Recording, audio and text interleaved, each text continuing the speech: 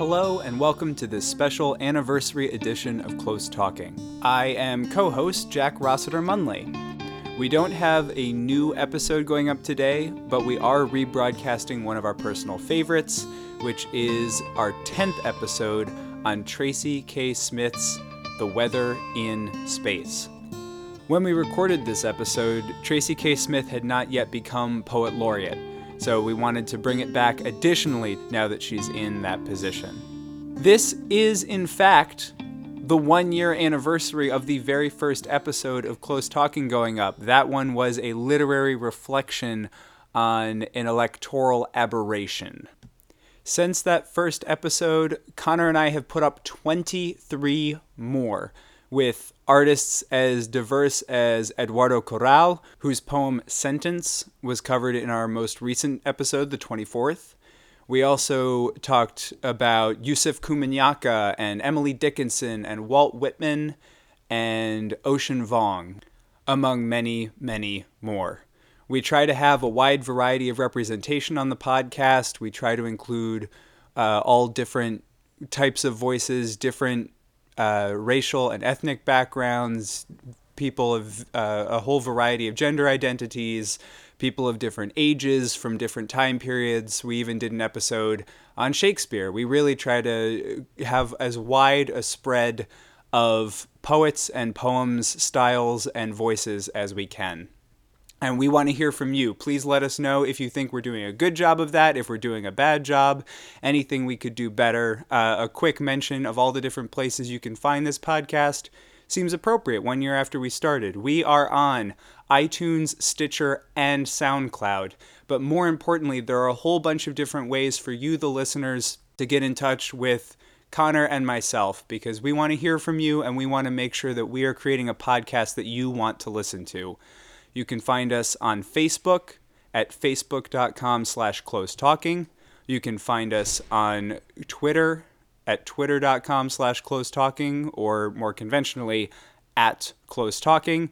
You can get in touch with Connor or myself directly on Twitter at hotsaucebox for Connor and at Jack Rossiter Munn for myself.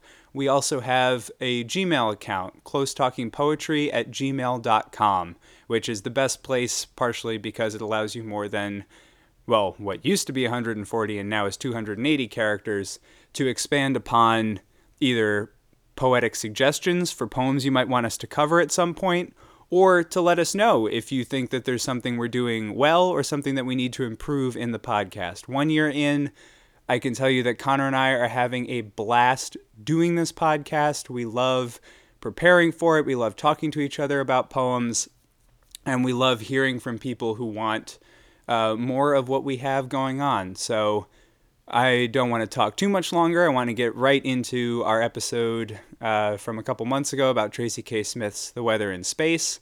But thank you so much for making the experience of doing this podcast as rewarding as it is. Hearing from listeners and knowing that there are people out there enjoying what we do makes it all the more fun and meaningful to be doing this. And now, without further ado, here is our take on Tracy K. Smith's The Weather in Space.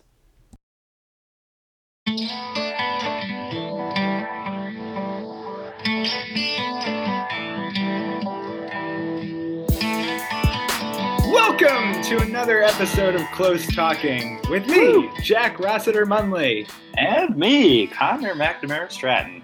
And this week we are talking about a poem that Connor picked. So Connor, take it away.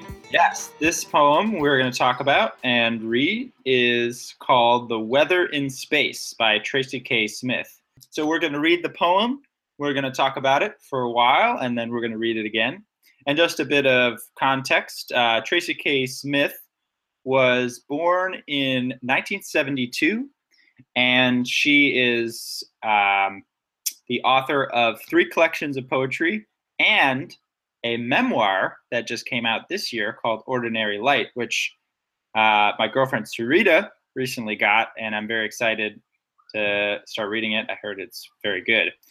This poem is actually the very first poem of her collection, Life on Mars, which won the Pulitzer Prize in 2011.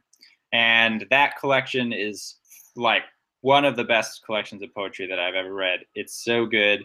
And it's kind of about sort of like a book length elegy to her dad who passed away. And he was an astronomer, I think astrophysicist.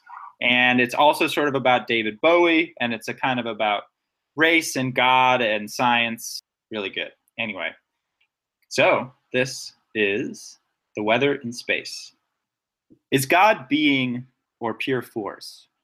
The wind or what commands it? When our lives slow and we can hold all that we love, it sprawls in our laps like a gangly doll. When the storm kicks up and nothing is ours, we go chasing. After all, we're certain to lose. So alive, faces radiant with panic. That's it. So good. Short but powerful. Yeah. Oh my gosh. Okay, I love this poem. It's hard not to. Yeah. No, I don't want to belittle your affection for it, but I feel like this is the kind of poem that it's hard not to find a lot of ways into and around and through and just to really. Yeah. Well, yeah, I think that's totally right. So one thing that's interesting, just sort of broadly, is it is not a narrative poem. So there's no speaker who's like in a physical place. One poem that we've, I think, just talked about is What the Living Do. And that's a great example of a beautiful narrative poem where the speaker is like going about her daily life. And this one rather is sort of a voice who is asking, the big questions about life and God and belief and love and loss, I think. Is God being or pure force, the wind or what commands it? And I think, it's interesting, just one little thing, because there's a lot to talk about that. So The Weather in Space is such an interesting title. I mean, just by itself, I don't know what the weather's like in space. Maybe this poem will give me some clue. Probably not.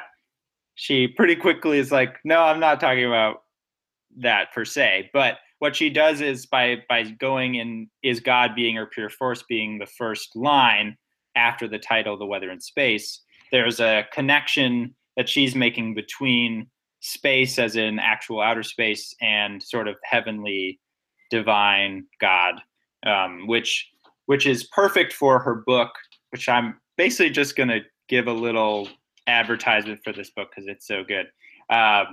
This is the perfect like prologue poem for this book because it really like it's an opening poem. It opens up all these questions about all these different topics that are not neatly resolved, I think, in this poem. And so it sets up a lot of the thematic issues that she grapples with throughout. I think I have a couple of thoughts. One of which is just as she pairs The Weather in Space with Is God, the sort of convergence of space and God and heaven is something that, we've always thought of heaven as being up, but Yuri Gagarin, the first human to enter space, the Russian cosmonaut, it's not 100% certain what the exact quote is or if he said it or if a state official said it, but basically that upon reaching space when he came back, one of his comments was, I looked and looked and I saw no God. So the first human interactions, whether that tale is true or apocryphal, it has become one of the most popular apocryphal tellings of human interaction with space. And it's the very first, when he went up in 1961, this is one of the first stories that comes out of his trip, is that he had this to say about it, or that the Russians talking about it had this to say about it, which can get into a whole communism and not being into religion. But really, I think the central thing there is just those two are sort of inextricably linked. And the idea of broadness is here. There is no I in this poem ever mentioned. The speaker is almost as universal as possible. The title, I think, is interesting in orienting us to say The Weather in Space, because that might lead me as a reader, and in fact, I did before I read the poem, think, oh, maybe there's going to be some sort of meteorological terminology. Maybe there will be some sort of connection between this idea of weather and this setting that seems sort of contradictory for that topic. There's none of that. And I think what she's indicating with that is that contesting winds in space are the biggest and broadest possible questions, because on a scientific and spiritual level, space is where we go to grapple with those questions. Science, in exploring the very nature of reality, the physics of it, and where it all originated in the Big Bang, looks to space. And space is the place where we have traditionally placed God and heaven and angels and the sort of spiritual mysteries. It's also where they reside. And the fact that these two major forces are there, what do they deal with? They deal with all the things we love, all the things we might chase. And when we look at space and we contemplate it and we think about the vastness of it and we think about all that it contains and the questions and the answers that live there, yeah, our faces are probably radiant with panic because it's fucking terrifying. It's a whole lot of infinite nothing. And, yeah, you know, maybe some aliens somewhere. But like, yeah. Yeah. Wow. That was great. I didn't know where you were going to go. And then when you went where you went, I was like, wow, that's right. Brilliant. Okay. You've given me a lot to think about. One thing that I love that you've mentioned is the weather, not meteorology. In fact, more figurative, divine, which we've talked about. So the storm, when the storm kicks up and nothing is ours, that is a figurative storm of just, you know, the chaos of life, things happening that you don't want to happen or whatever. And yeah. I read the storm as being Okay. when all of these ideas come together in conflict, not like everyday life causing us challenges. Okay. I read that almost as entirely conceptual. So when God comes in, like, is God being or pure force? When these kinds of questions are asked, when this big swirling mass of uncertainty comes together and kicks up like the giant storm on Jupiter that's 3 times the size of Earth, or any other celestial occurrence that is just so massive, when these enormous collides happen, when that all kicks up, nothing is ours. We can't hold on to the conceptual moorings that give us our sense of who we are.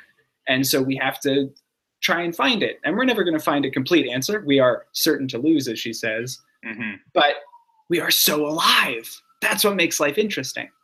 I love that you brought that up, and I think that's like that's a great reading. And one thing that I think this poem demonstrates, especially this kind of poem, which is sort of less rooted in narrative or concrete things, is that I think it opens itself up to a much larger variety of interpretations. So because we're not actually talking about a physical storm, and there's not like a photo of a storm that's like, this is the one storm that I am referring to in this poem. The reader has the ability, and it is in fact required, to approach it from wherever they are in their life and with whatever sense of assumptions that these words and language provokes. And that's going to, in a poem that is like this, I think more, in some ways more general or more broad, opens itself up to that kind of ambiguity, which I think some people find frustrating. I find it delightful. So I love that you brought up this faces radiant with panic, and that being quote unquote fucking terrifying. Totally right. But then I also love that you brought up so alive, that this is, so the last 2 lines, after all we're certain to lose, so alive, faces radiant with panic. The complexity of sort of tone and emotion in this is amazing and so concise. So panic, fucking terrified, we're panicking, but then we're radiant. So we're exuding light. We're basically a sun of panic, which is radiance is often this, powerful, like positive connotation, but then paired with panic, that really gets at a lot of the thrust of this poem. Focusing on this other part of the poem will help illuminate this complexity. So the second line, when our lives slow and we can hold all that we love. So I'm thinking, that's great. I want to hold all that I love because what I love, I want. And when I have it, that should be good. Then she describes it, which I think refers to all that we love, sprawls in our laps like a gangly doll.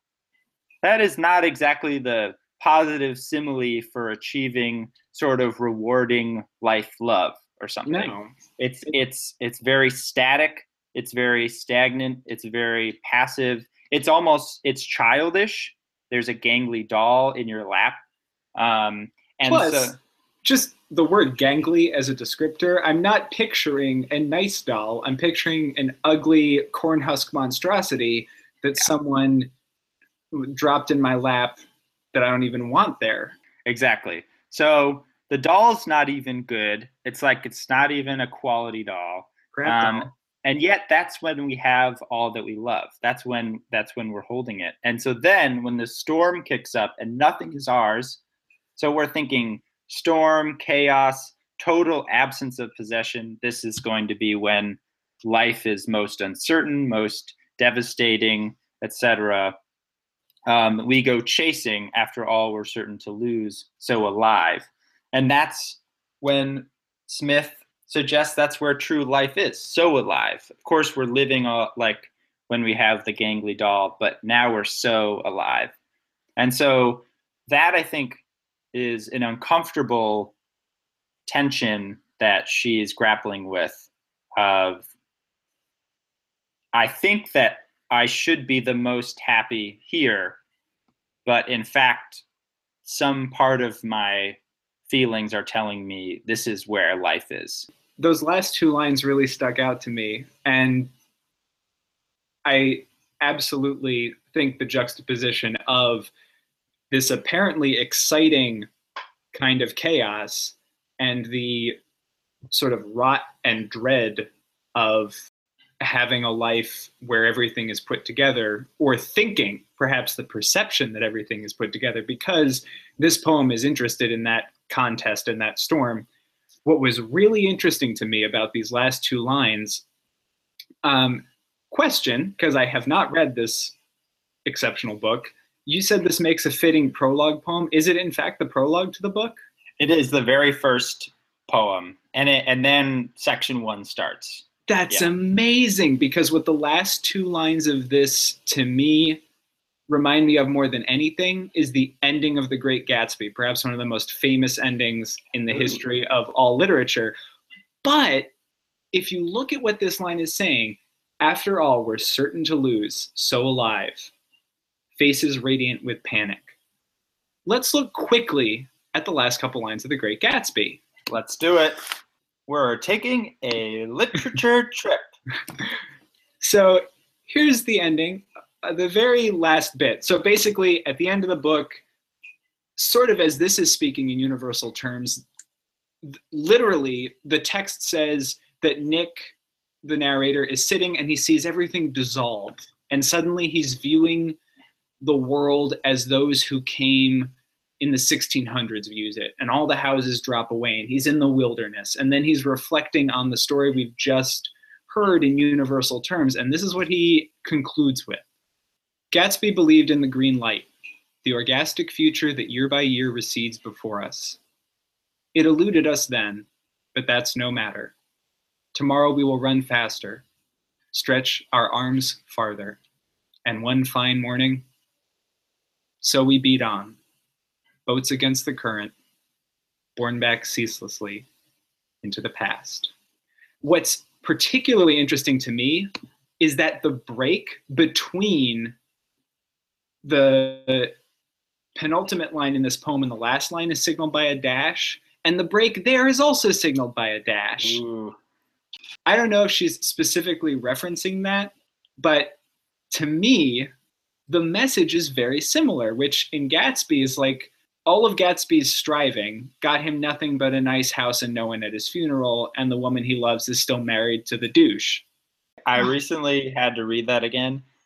God, that guy's a fucker. Oh Right. my God. Anyway, continue. What's his name? Tom. Tom Buchanan. Worst person in the world. I'm Tom. Jesus. Anyway, but Fuck that guy. Yeah. Sorry. It's all right. I think we've all been there with Tom Buchanan. I believe most of the characters in the book have gotten there with Tom Buchanan. That's true. Anyway, but what the end of the book is sort of getting at, and I think the reason that a lot of people ascribe it, American dream, whatever, is this idea that, yeah, we beat on, we're fighting against the current. We will always be sort of pushed back into whatever has receded behind us. There's this very nostalgic turn right before those lines that I read about where the sort of essential Americanness lives in the dark fields of the Republic that run on ceaselessly into the night. That's where what Gatsby wanted lived, all this sort of stuff.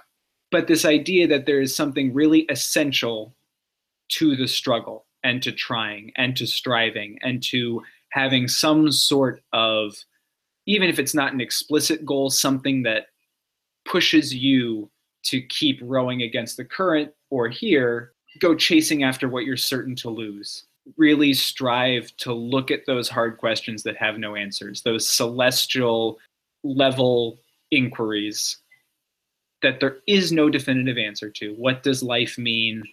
Is God the wind, or what commands it?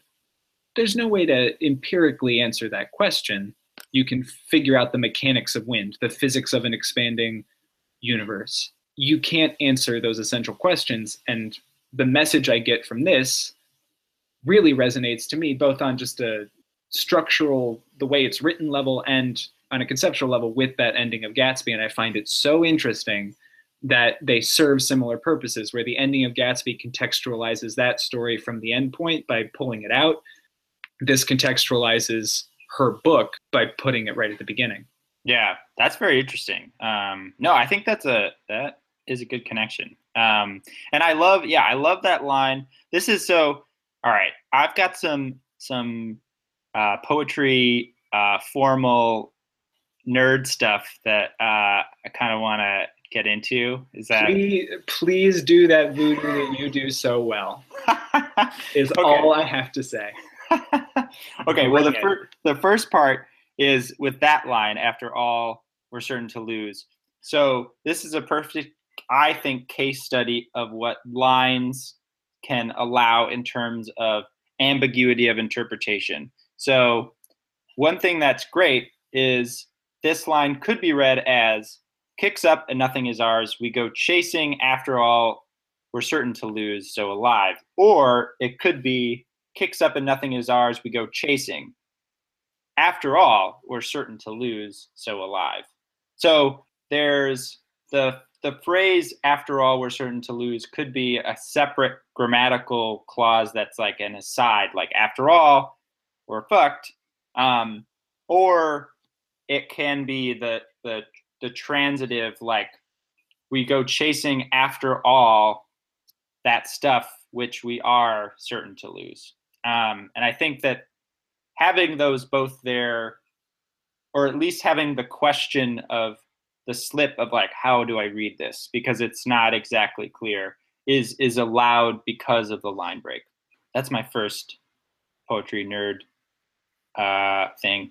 I know, I love it. And that's exactly when I was reading it the first couple times, I was trying to figure out whether one of those felt more like her intention. And right. I think the answer is the intention is for the ambiguity. And she wants you to really dig into that line because that's where her message is coming through. And I think by doing that level of work to make that line ambiguous, it forces the reader to then double down on your own engagement with the work at the moment that it needs you to do that the most, which I think is just really fine craft on her part.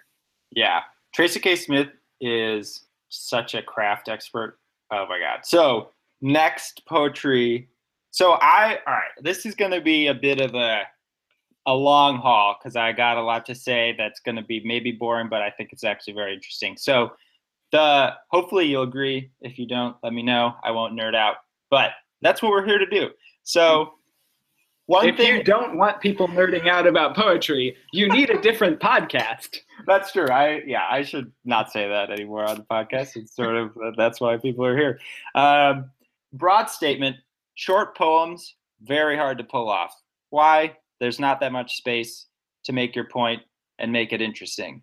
What does that mean? You've got to be very precise in terms of the language that you're using, but also you have to use all of the tools that poetry affords you. So one major aspect of that is going to be like rhythm or meter. And I think that this poem is a really great example of rhythm being used to facilitate that, I think, marvelous twist at the end. Because I think when you read it, Faces Radiant with Panic just comes at you like nobody's business. And it hits you and you don't know why it hits you, or at least it hits me.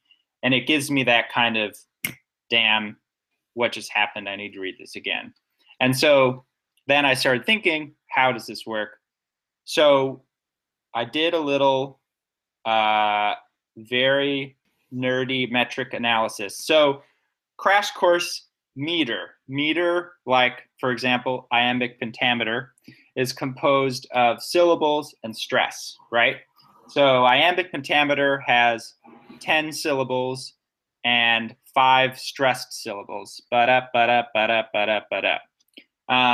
Iambic pentameter, if you will. Pentameter, 5 feet. 5 in meters. iambs, which are the Greek yada.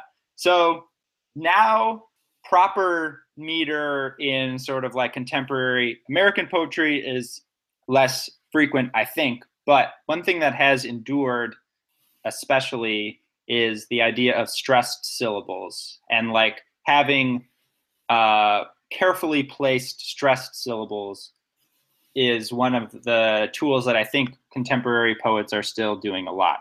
What I noticed in this poem is basically it's a 7-line poem, and the first 6 lines all kind of have 5 stresses, I think. So as an example, the first line is God being or pure force, the wind. So God is stressed. I think the first part of being is stressed, pure force, and the wind. I think those are all stressed. And then, or what commands it when our lives slow. I feel like I'm hearing those stresses. So I think that's the kind of pattern that goes. So is God being or pure force, the wind or what commands it when our lives slow, and we can hold all that we love, it sprawls, etc.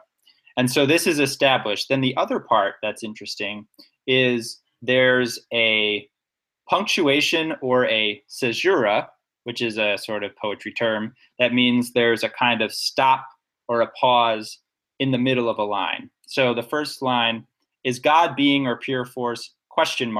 The wind. And then there's a line break. So the question mark is the caesura. So there's a caesura in all 6, basically, of the first 6 lines. So is God being or pure force ? Or what commands it ?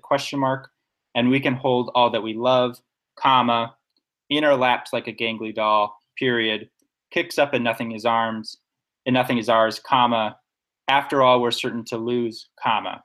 When I think you read it, these techniques are not something that you need to be like noticing consciously for it to work on you. You don't need to be like, oh, we've got 5 stresses. Oh, we've got these caesuras. Like, I'm ready. It's a rhythmic.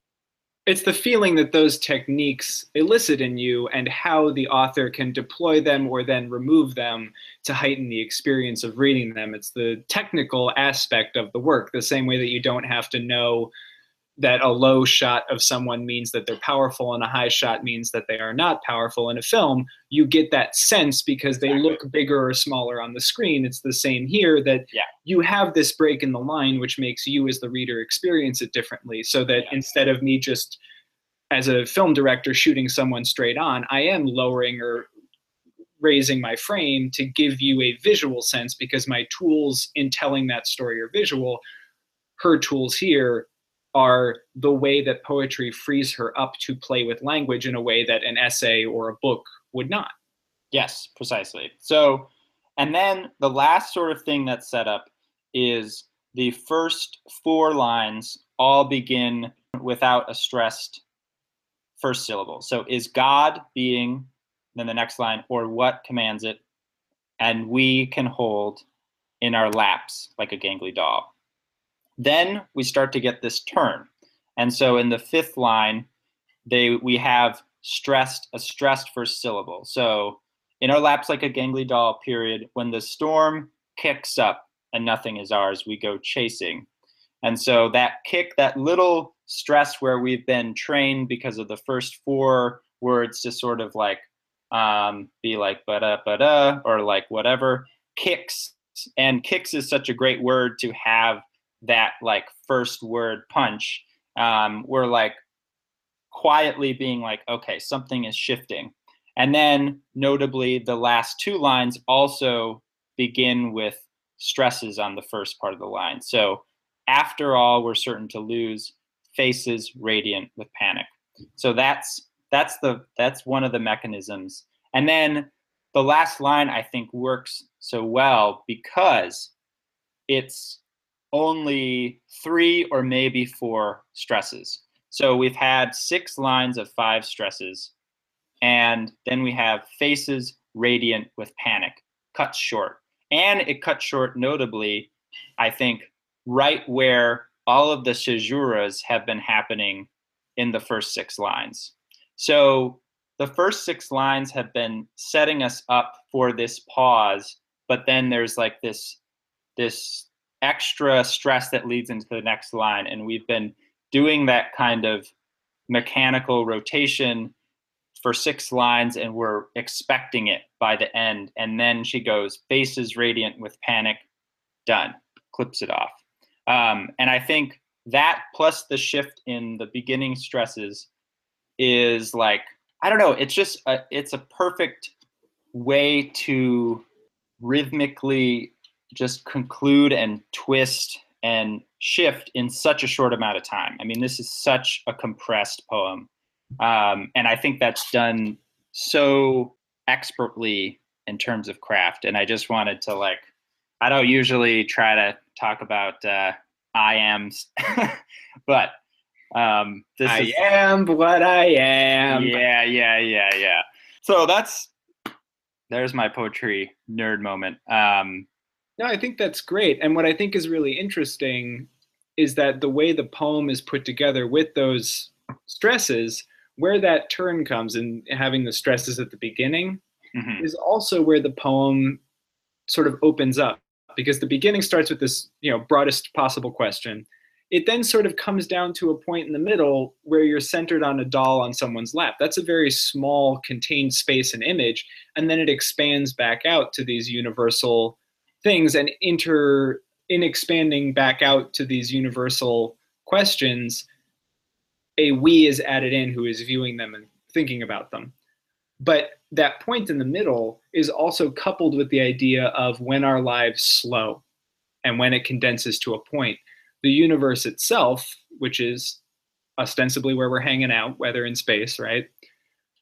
The universe used to be a small contained point, and now it expands continuously forever. And in fact, that expansion is what keeps it going. And that endless expansion is necessary.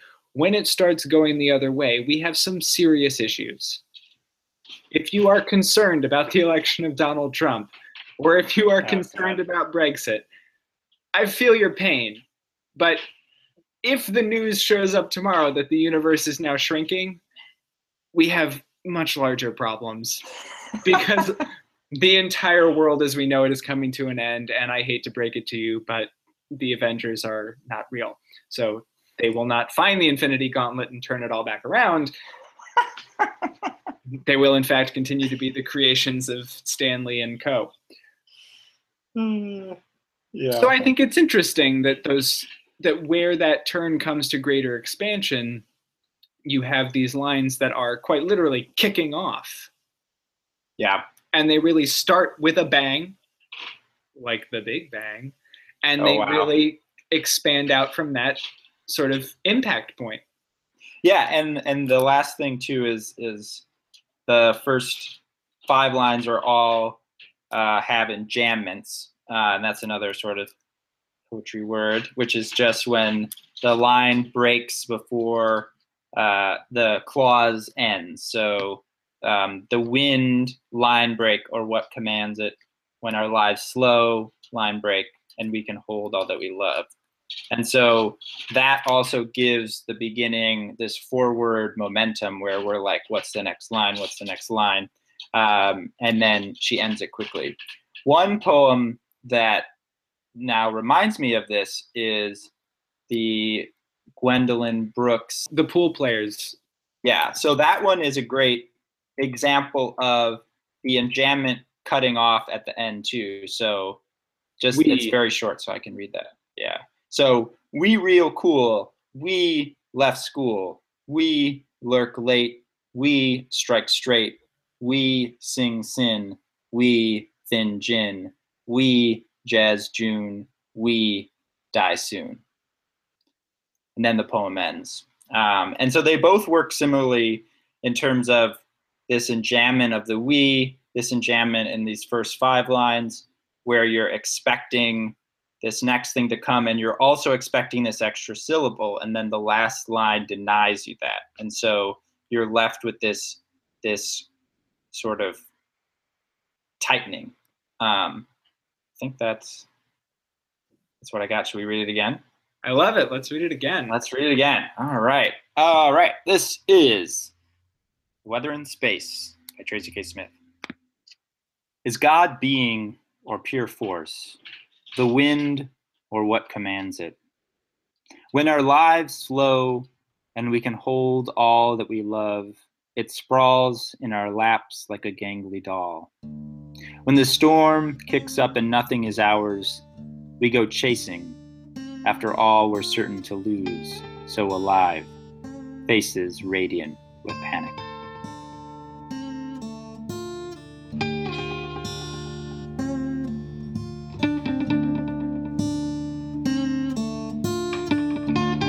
Thank you so much for listening. If you like this, or if you hate it, please write a review on iTunes. We are at facebook.com/closetalking and twitter.com/closetalking, where you can keep up with our news and other poetry and book-related stuff.